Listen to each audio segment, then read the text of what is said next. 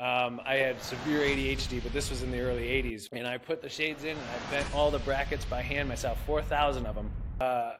Keep making those connections. Don't ever take no for an answer. Welcome to Meaningful Marketing, Mentoring, Mattering with me, Joseph Alcantara.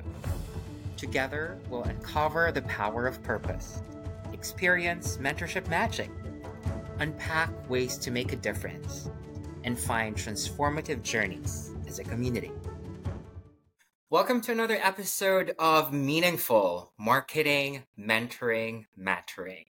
And today we are very honored to have with us someone who is an epitome of turning a side hustle into a meaningful, successful entrepreneurial journey. He's the inventor and owner of the brand Easy Shade, the creator of a clip-on light cover for exposed bulbs that is now available at Amazon, Etsy, Walmart.com, select Ace Hardware stores, Home Depot online, and coming very soon at Lowe's, Walmart, True Value, and Home Depot stores. Originally from Toledo, Ohio, he started his career as a special education teacher, which allowed him to travel the world. He worked in 5 different countries, building special needs programs. And then when he moved to Abu Dhabi in the United Arab Emirates, that is where he came up with the idea for Easy Shade, simply as a side hustle. And that's actually where we met. And outside of his entrepreneurial ventures, he loves sailing, diving, traveling, and playing the piano and guitar. Please welcome, show today, Mr. Brian Holohan. Hi, okay. Thanks for having me, Joseph. Appreciate it. Of course, my pleasure. How's everything? It's been good. Business is good. Life's good. I can't complain. No, let's start from the very beginning, right? Okay. My first question to all my guests for this podcast is, what's your meaningful life story? So I grew up in Toledo, Ohio, a family of 5. And I was the last of 5. Actually, my mom had her tubes tied, and then 4 years later, I came along. So, Wow. mistake or miracle depends on how depends on if you ask my mom and what day. But no, I grew up in a good family, loving family. I grew up with special needs myself, which I think was what drove me to teach special needs. I had severe ADHD, but this was in the early 80s, like when it was like, okay, it wasn't, hey, my kid's kind of hyper, give him some pills, calm him down. No, this was like, this kid needs to pass out the papers, let him run around the school a couple times, like, like every hour. So it was, school was a struggle. But with that, my mind always worked very rapidly. I was always like, okay, cool. Like, I don't need all the middle details. I'm here, I'm at Z, let's go. Which I think always kind of drove me to want to help and work with kids like that. And then also sparked the entrepreneurial spirit in me because I'm always like, oh, kind of almost optimizing my mind. They could do this better. What if that happened? So. I mean, honestly, before we met, and even before this call, I didn't know that. Yeah. You didn't tell me about, your backstory, having that ADHD, and then you turned it into something really positive by becoming, a special ed teacher. And then look at where you are now. I mean, how did that journey take place? I know it's not going to be rainbows and unicorns from the very beginning to where you are right now. What were the highs and lows, and can you share with our audience the full journey? So I guess the highs and lows is, again, it always seemed like it was things came easier to other people, probably because, again, they were able to focus on things, and where I was just constantly, my brain's pulling me in 12 different directions. You'll probably, if you watch closely, you'll see my eyes probably shift through the podcast off the screen because like a bird will go by or some sound will pull my attention. And I'm still taking Ritalin to this day. I know that it's self-regulated, when I've got something important coming up, I don't take it all the time, but part of that struggle has always been watching, even in school, like watching others like finish a test and you're sitting there and it's quiet and you're like, I'm only halfway through. How are they done? Like, Like, I just finished bubbling in my name and they're done already. Yeah. That's Wow. been so the little things, and that kind of teetered over to other things throughout life with work. But I think part of it is I started relying a lot on my personality and that uh, learning what people liked, learning like what kind of what people didn't like, understanding things, optimizing things. When I kind of just used some of those strengths, focused on my strengths and not try to fix my weaknesses. And I think that has been a very big part of it for me. That is a very matured mindset. When did that start? Turning something, challenging or negative. Like, for example, you gave that scenario where you're in school taking your test, and then you see your classmates finishing immediately, and then suddenly you're probably going to feel anxious. But, the sudden switch of turning the negative or the challenge into something positive, was that journey, very quick, or, what's the process like? I think that took a while. It wasn't until later, probably late teens, early 20s, that I realized, okay, when I was on my own, moved out of the house, that okay, I can do things, or I can take opportunities, or nobody's telling me no, or don't do that, or why are you doing that? Mm-hmm. I didn't ever be telling me why. Why are you doing that? I think it was a big one and then I just went with things. So I was painting for a company, and I was like, wait, I can do this. Why am I getting paid hourly? I can make flyers and pass them out to mailboxes, and I did. And I started my own painting company when I was younger, and that got me through college. I would just do landscaping jobs for people. I would pick up whatever, something to just keep me busy, keep me going. Something that I enjoyed. I enjoyed things that were changing too. That was kind of the big thing. I never liked the office structure. Come in, sit at a table. I can't do that. Like, I need oh, I'm on this job this week. Next job. Where are we going now? Something new. So I think that was part of it. Yeah. Love that. So it's like literally a character building journey from the time you went out of the house to venturing on your own to finding what you like and don't like to do probably, and then diving into the stuff that you're interested at. Oh yeah. So yeah, I mean, what led you to? I know that coming from that personal background, you kind of felt that, okay, I want to pursue special ed teaching.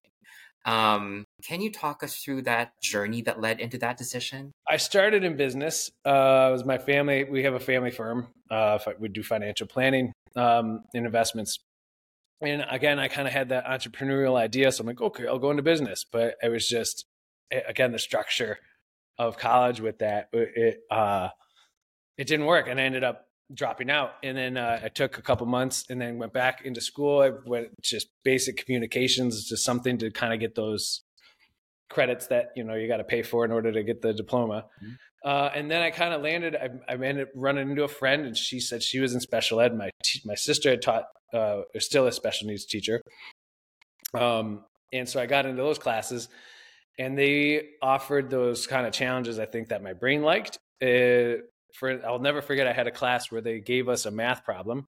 They said, "Here's the math problem that you need to teach to these kids. Now come up with 3 different ways to present it." Because you're going to have kids that are visual, kids that are tactical, kids that are, that need this repeated 3 times, and you have to teach it that way. So I think that offered me that that outlet. I think that my brain needed and challenge, and it clicked. It just clicked, and I ended up teaching special needs for probably like about 12 years. Wow. And I started in Toledo. I taught Italy, South Korea, Thailand, Abu Dhabi, Dubai. Wow. I mean, it just simply clicked. And then right there, 12 years after, you've been doing it. What's the most fulfilling part of, becoming a special ed teacher? When you get those kids that kind of cling on to you, I think, because they realize you get them. Right. And you make that connection with certain kids. I think some teachers, everybody's always got that teacher in the back of their head that they connected with. There's usually always one, right, that they remember. And I remember her name was Frau when I was in high school, and she probably wouldn't have graduated, God rest her soul, that if it wasn't for her. So I always wanted to be that teacher for these kids. And I still talk to some of them today. Some of the kids, the students I had my first year of teaching, and they're in their mid-20s now. God, are they mid late 20s? You're dating yourself. Yeah, mid late 20s, I guess they are. Yeah, but I still talk to some of them today. And a few students from around the world that I've taught too. But there's having that person to listen and be real with kids too. I've always found that too. Instead of trying to be that authoritative figure, being just a big brother sometimes is what they need. Being a dad to someone that don't have one, and are looking for being that disciplinarian because they're looking for that discipline in their life because they don't have it. So it comes out a lot of times in negative ways. Turning it around and hey, there's positive ways to get this reinforcement that you need. So yeah, and that's I love that. Yeah, that is very special. I would have to say that there's really a purpose and really a calling that, made you do all those things and why you had that background in the past. And it's great that you were able to find that purpose immediately, have it click and, fulfill that and pursue that. But on the other side of things, right? You're an entrepreneur now. You said earlier that you love taking on projects that interest you. Can you take us through the story of how Easy Shade started? So as I traveled the world, I never really thought anything of it. But like here in the States, we have a lot of exposed light bulbs very typically in a basement or a closet or a garage. And when I got to Abu Dhabi, where you and I met, I noticed a lot of the high rises. When I moved apartments, I moved into one and it had 10 exposed light bulbs. And I was like, well, this is going to cost me $1,000 to change all these things out. And I'm only renting this place. Well, I'm not going to put that kind of money into this. At the time, I was working for the royal family in Abu Dhabi. They had scooped me up and I was doing some private work for them and their kids. And I had a couple of months off and I had extra money. And I kind of sat down with a friend at a bar, Derek Olson, and we sat at the British Club. And I started kind of rattling this idea off to him about, hey man, do you ever notice how many bulbs there are? He's like, yeah, I had to replace all of mine. I had 15 in my apartment. I'm like, yeah. He's like, I'm like, how much did that cost you? He's like, it was a lot. I was like, I've been looking, there's no clip-on thing out there. And we just kind of sat down, ran the numbers. I was like, okay, average height of the buildings is about 50 floors, right? Let's say and then we just did the math. I'm like, that's a lot of, okay. So I started drawing on a napkin an idea of how this would work. It took a year of testing and just different ideas before I even had a prototype. Mm-hmm. Yeah, that's how it started. Wow. I was never passionate about lighting or anything, but I saw a problem and I realized there wasn't a good solution for it. And I'm going to bet on myself here. This is pretty, it's a nice side hustle. It's a little project. I'm learning about plastics, metals, electricity, things I didn't know about. So that's, yeah.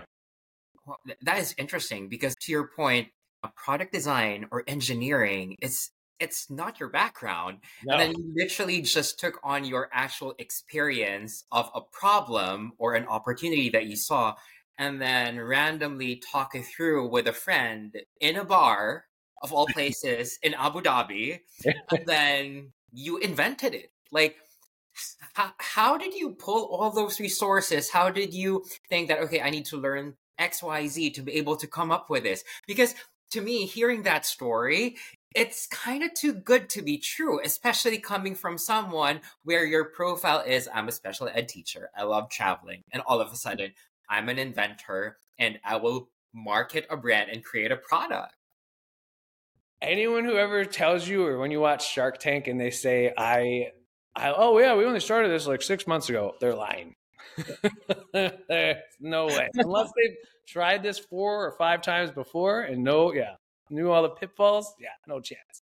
Or has a background in this. I'm fortunate enough to be from Toledo, Ohio. So there's a lot of manufacturing here. It's right along the Rust Belt, south of Detroit. A lot of parts and stuff are going up to the car factories.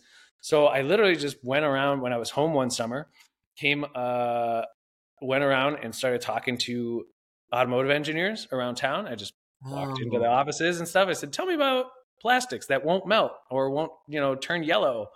And what do you use? And that just took, a couple of weeks, and I've learned about metals, what's pliable, what's not, what's, and all that, and literally just kind of started writing this stuff down. By yourself. Yep. Asked plastic places to send me samples, and I literally just set up all these light bulbs in the garage, my dad's garage, and with different watts, and like figured out what the melting point was, or if they did or didn't. Kind of again, just testing stuff, and to bring it to market, though. Again, this took a year to do all that, and different designs. That sounds realistic. Oh gosh, it was not easy by any means. This took a long time.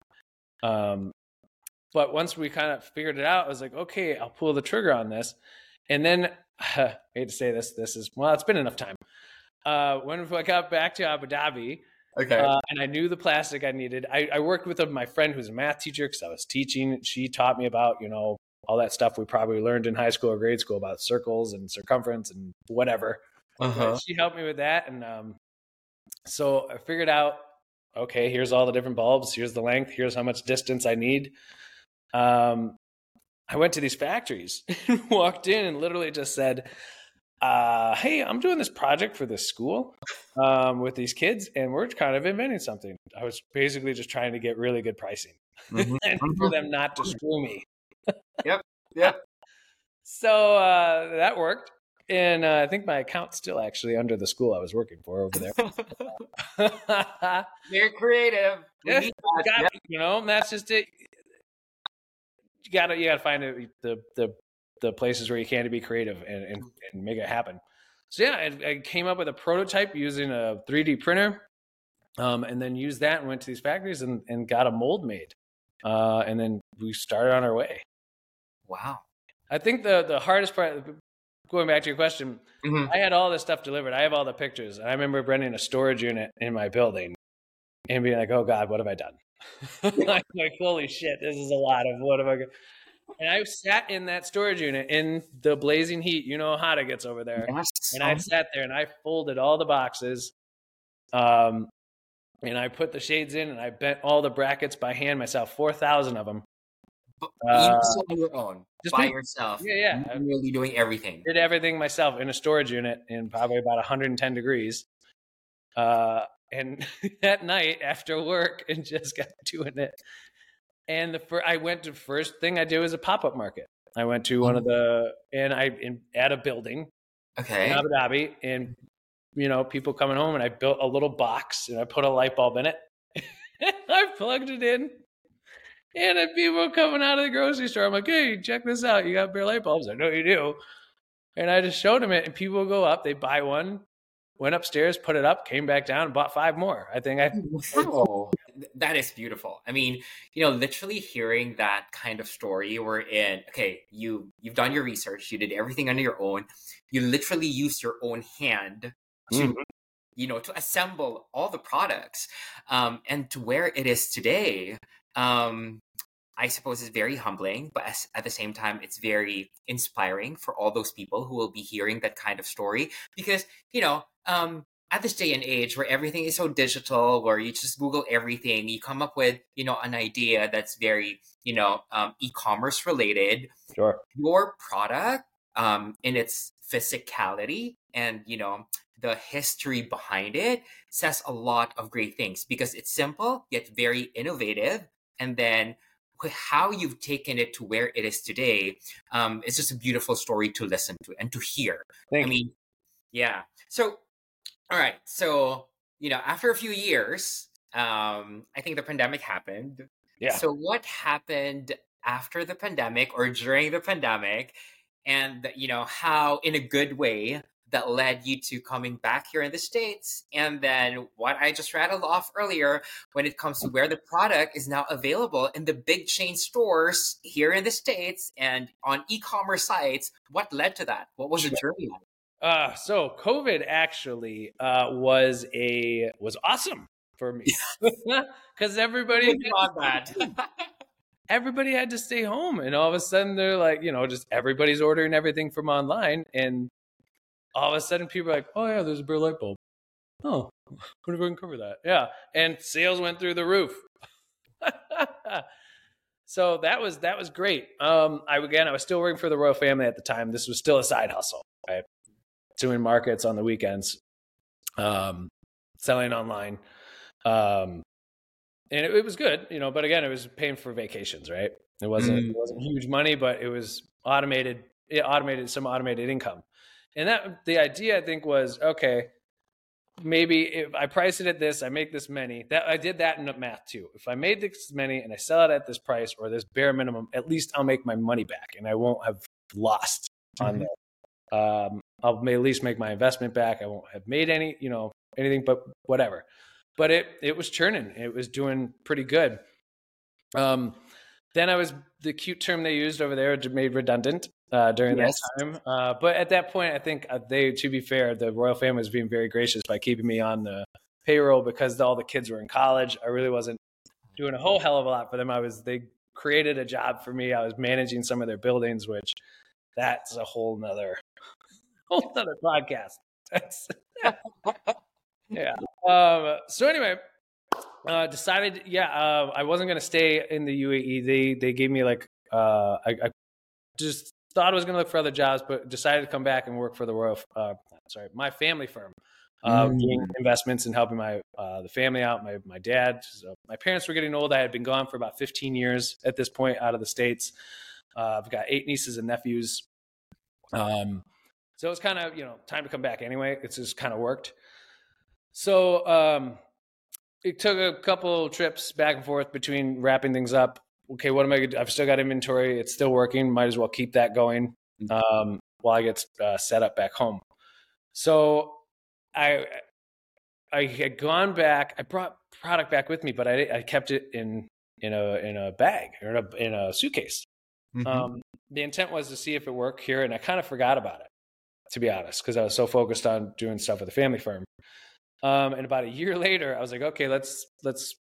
I'm still so passionate about kind of Easy Shade. I created this product. There's got to be a market for it here, right? So I got it online. Ended up selling out. It was only maybe 80 units, right? But they sold out really quick. Like you created your own website. I put it on Etsy. Okay. Yeah, I created a quick website and I put it on Etsy, and it sold. So I ended up going back, wrapping up some more things in Dubai. And then brought a lot more product back with me. Sold out again. At this point, I had a friend had let me on their Walmart. They were selling on Walmart, and they added my product to their thing, and that started working. So I'm like, okay, I got a thing here. So I talked to my dad. I said, hey, I still want to work for the firm, but this thing I think has legs. I'm gonna take the money I have and figure out how to make this here in Toledo. So I serendipitously joined a entrepreneur group here. One of the guys happens to be a family that owns a lighting company in town. Another guy happened to be a guy that owns a family injection molding company. So I worked with them. And then another guy ended up hooking me up with the metal factory. So everything's made in Toledo. The box, the shade, the metal, all by family owned local businesses. And then the biggest thing, I needed to figure out how to assemble it, because I'm like, I'm not sitting in a storage unit and doing that again. It's not going to be 110 degrees here. Yeah, at least. I ended up, there's a company here in Toledo called Lot Industries, and they employ people who have physical and mental disabilities and struggle to get vocational work otherwise, or training. So I went to them, and this is exactly what they do. They do kind of assembly of stuff, packaging and things. So everything, all the brackets are bent there, all the shades are packaged and boxed and everything. So, and that's important to me as a special ed teacher by background, and continuing to have that involvement with that community. So that was what I'm going to say. It's like a full 360 journey, like one full circle. You started with, being a special ed teacher, and now how you manufacture and, market your product. There's still a connection to that first love that you've had, which is really beautiful. But diving deeper into, the process of coming in here and then listing your product to this big retailers now, right? I mean, hearing your story is like all the dots just simply connected. Like of all the random places in Toledo, you met people and then who actually helped you and made it relatively easy sounding based on what I'm hearing right now, it sounded so easy. But was it, or what were the obstacles along the way during the transition, and how did you manage all that? Yeah, I'm skipping over a lot. But no, it's a hustle. It didn't all happen quickly. It was a lot of research. It's a lot of phone calls. It's a lot of going into offices and talking to people. A lot of no's, a lot of no, we're not interested. No, I can't help you. Get out of here. We don't understand what you're doing, or we're not interested. A lot of research. Part of it is luck, I would say, but again, luck is again being prepared and taking advantage of an opportunity when it presents itself. And I always am cognizant of that and focusing. And again, just making your connections. I think people are apt to help you, and people are nicer than most people give them credit for. I think when somebody's asking questions too, because I think when people have knowledge, I'm like, hey, I walk into a place, I'm like, tell me about this, tell me more. That excited me. So, and I think that excited other people. So yeah, it wasn't easy. A lot of it was a hustle. A lot of it is sometimes making up stuff too, not lying, but twisting things just enough to be like, get your foot in the door, right? Yeah. So yeah, I learned a lot from that. Okay, let me dive into the bite-sized pieces. Let's start with the rejections. You've mentioned that there were a lot of no's. Despite all the no's, what made you still, think that, oh, this will work? There's something in here. I have to go on. What triggered that inspiration and that drive and that grit to just continue? I think part for me is I know I had something. There's no way. I look at other products out there, other things, and I'm like, this is way better than that. Like this, or dumb things, and you're like, how is somebody selling this? Like, this is no, like, it's just okay. You got to get in front of the right person. It's not going to happen immediately. Part of it again is I think the harder the journey, the sweeter is the end. Right? Is the juice worth the squeeze? And if it comes too easy, then it's not. Yeah, it doesn't make it as good. Yeah, right? The sense of fulfillment. Yeah. I think things that are hard for a reason. And yeah, we're here. We can do hard things. Yeah. We're supposed to do hard things. Yeah, exactly. That's great. Yeah. Second point that you've mentioned is about drawing connections and making sure that the connections work for you and you're genuinely interested with those connections. Have you ever been like that ever since you were a kid, or that has developed eventually? I think I've always liked just making friends with people, and I've never judged people in any way. I met this interesting story. Apparently, my girlfriend, her name's Brittany. She knew a guy back in the day that apparently I knew, or we had worked together. I mean, this was like probably 16, so this was early 2000s. And apparently I can't remember the story, but the guy remembers the story because he remembers me. He's like, oh, that bohemian kind of guy? I'm like, yeah. So we met, and this was, people were still judgmental of people who were gay and lesbian and all that stuff back then. And the guy told me, and I was like, oh, that's cool. Like, it didn't matter to me. None of that. I was just like, are you a good person? Are you, that's all that mattered to me. And I think and he remembered that because I think a lot of people were so judgmental or he was afraid to say or come out back then. And I just didn't even faze me. And part of that, again, just making connections. Are you a good person? Like, are you just not an evil human? And okay, good, cool. Then let's be friends. Like, I'm happy, Right. Everybody's got something inside of them. Everybody's got some story, a journey, their own personal experience, background, connections, knowledge about stuff. You never know, right?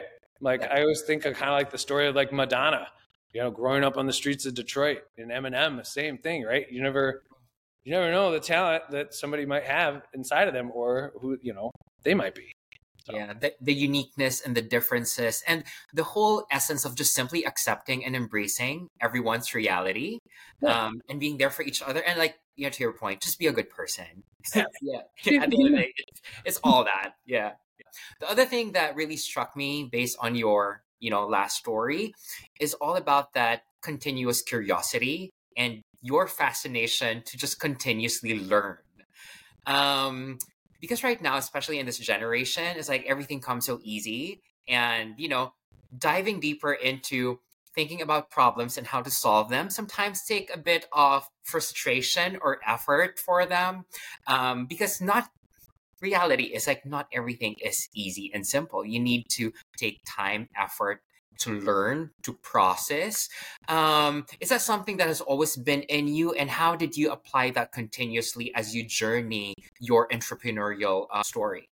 I that so this stems over into different ways. I think, again, nothing great or amazing has ever come easy, right? And if it did, then odds are you didn't have to. Somebody handed it to you or gave it to you.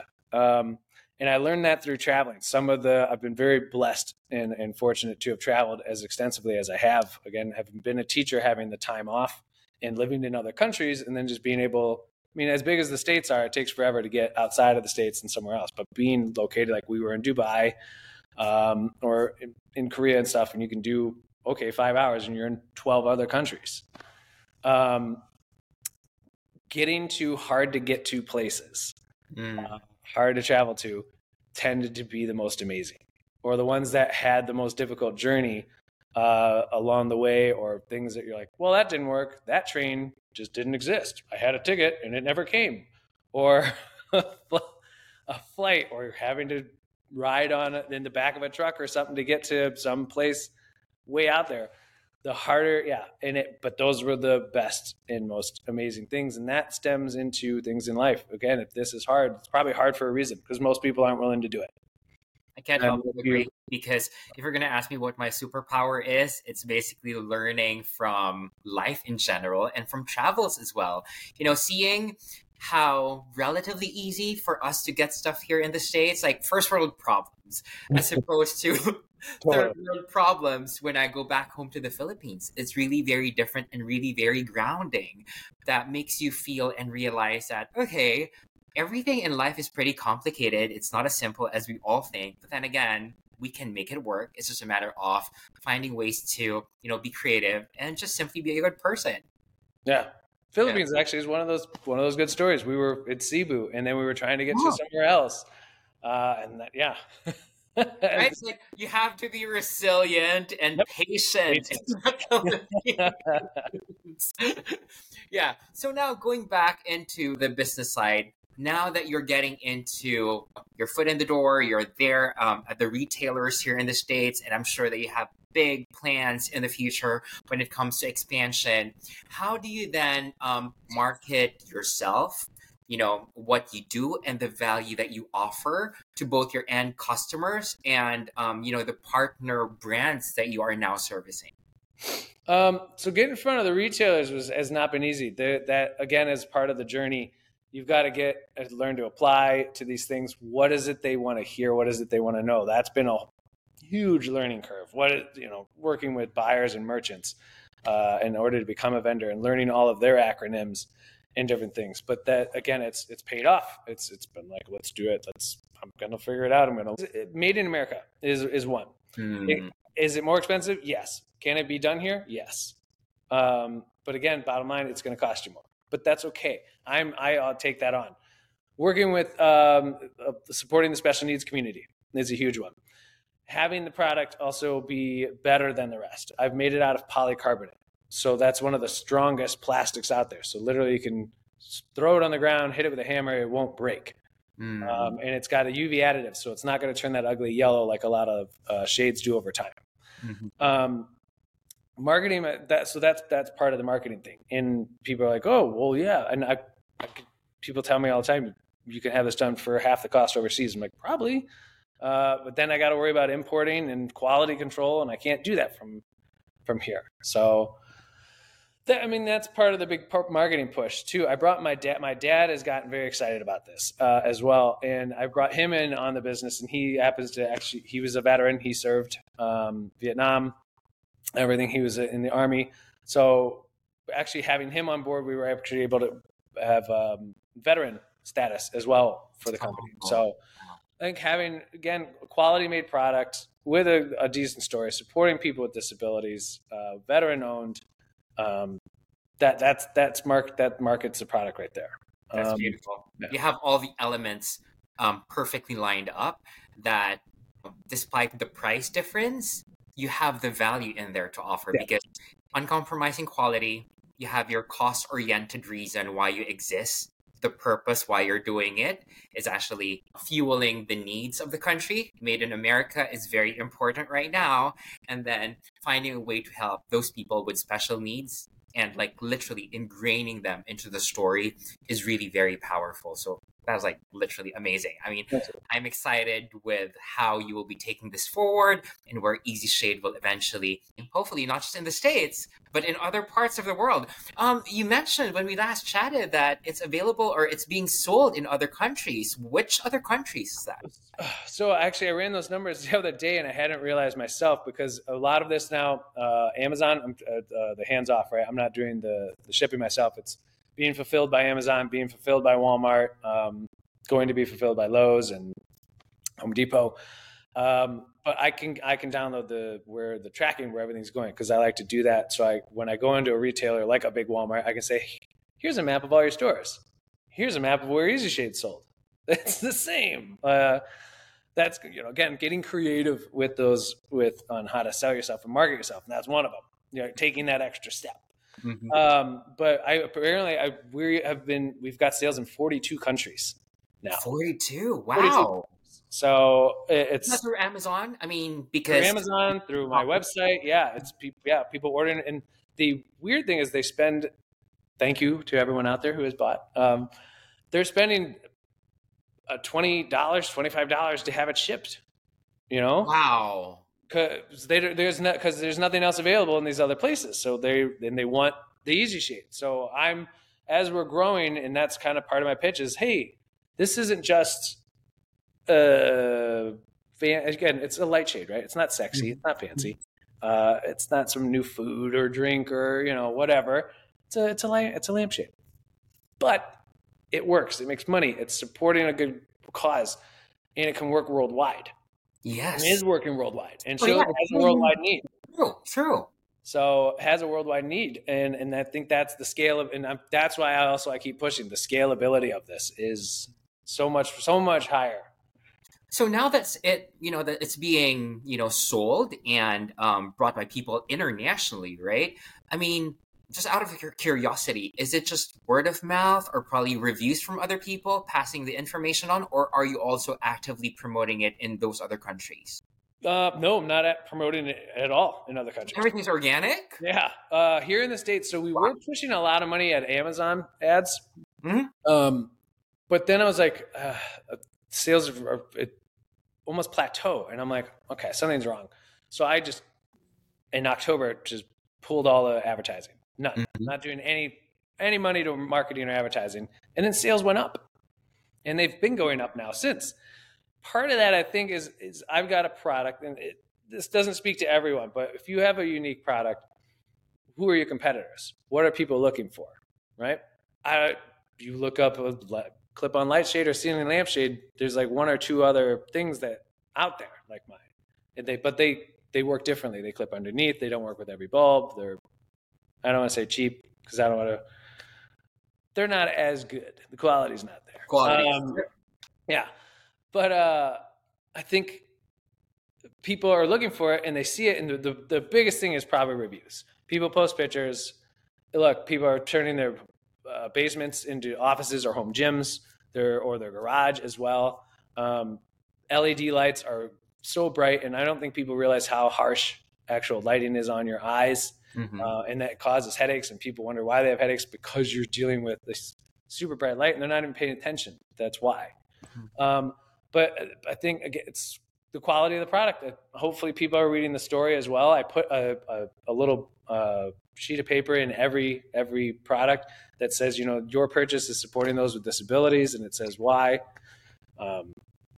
So that's great because I think you have something in there. The story of the success of a typical startup would be if you have a great product that it works, the one person who bought it will tell 5 other friends. And those 5 other friends will just simply talk to more people, and then the story of the product will be simply amplified.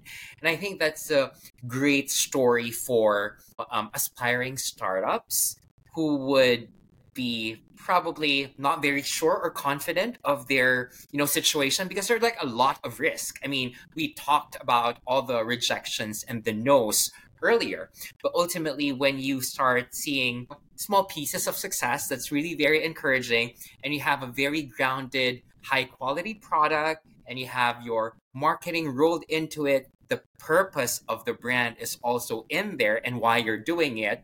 I think you have a unicorn in there. And I think this is your story. I mean, I'm so fascinated hearing all of this now. Yeah, thanks. So Brian, if you're gonna give some sort of an advice to your 21-year-old self, like looking back into that journey, and where you are right now, it's like, what advice will you give a 21-year-old Brian? Ooh, believe. Mm-hmm. Believe in yourself. Keep making those connections. Don't ever take no for an answer. Realize that happiness is time, right? I spent a lot of time away, and I enjoyed it, and I loved it, and I don't have any regrets.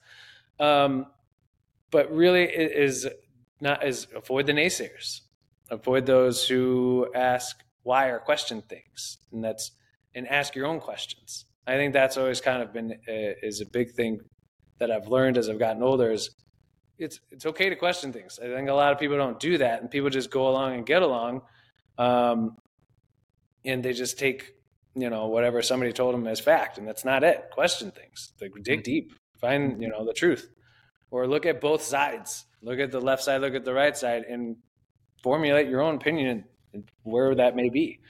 So odds are it probably falls in the middle. That's beautiful. That is beautiful. Then last question, we would typically ask all our guests this single question. What does a meaningful life mean to you? Time. Having time. That is meaningful, and success is having time with your family, having more time with your friends, with your dog. Yes. I love my dog. And I think you hear people working all these hours, and for what? Cool. Maybe you make $1 million a year, but do you have time to spend it? What are you doing with it? Right? Maybe work is your life and you love that, and that's cool. Then that's great. But I think what is meaningful is time, is being able to manage your own time too. And I think that's the biggest part of being an entrepreneur as well. Am I working more than 40 hours a week now? Yeah. But I'd rather work 80 hours a week for myself than 40 hours a week for anyone else. Mm-hmm. And again, it's the time in doing what I enjoy and what brings me joy, and hopefully helps others. That is super inspiring, Brian. And I'm sure a lot of, the people who've heard your story, the good, the bad, the ugly, and where you are right now, is going to be very motivating. And I'm hoping that those, young, up and coming and studying entrepreneurs will find their way and craft their own journey and be inspired with how you started and where you are today. So, if you would want to promote your product, your business, the platform is yours. Go for it. Invite everyone. Give it a shot. Hop on there. Shoot me a message too. I'm very accessible. Yeah. How can they best reach you, by the way? Or Easy Shade? Like, do you have your website, your socials? Hop on the website, easyshadecover.com. Easy, the letter easy, like right here.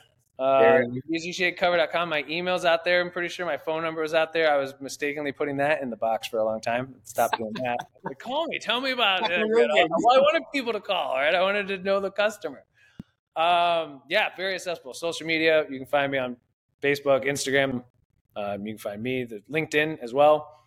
And you can find, again, the product, Amazon, Etsy, Home Depot, Lowe's, hopefully by the end of the month, and then nationwide in May.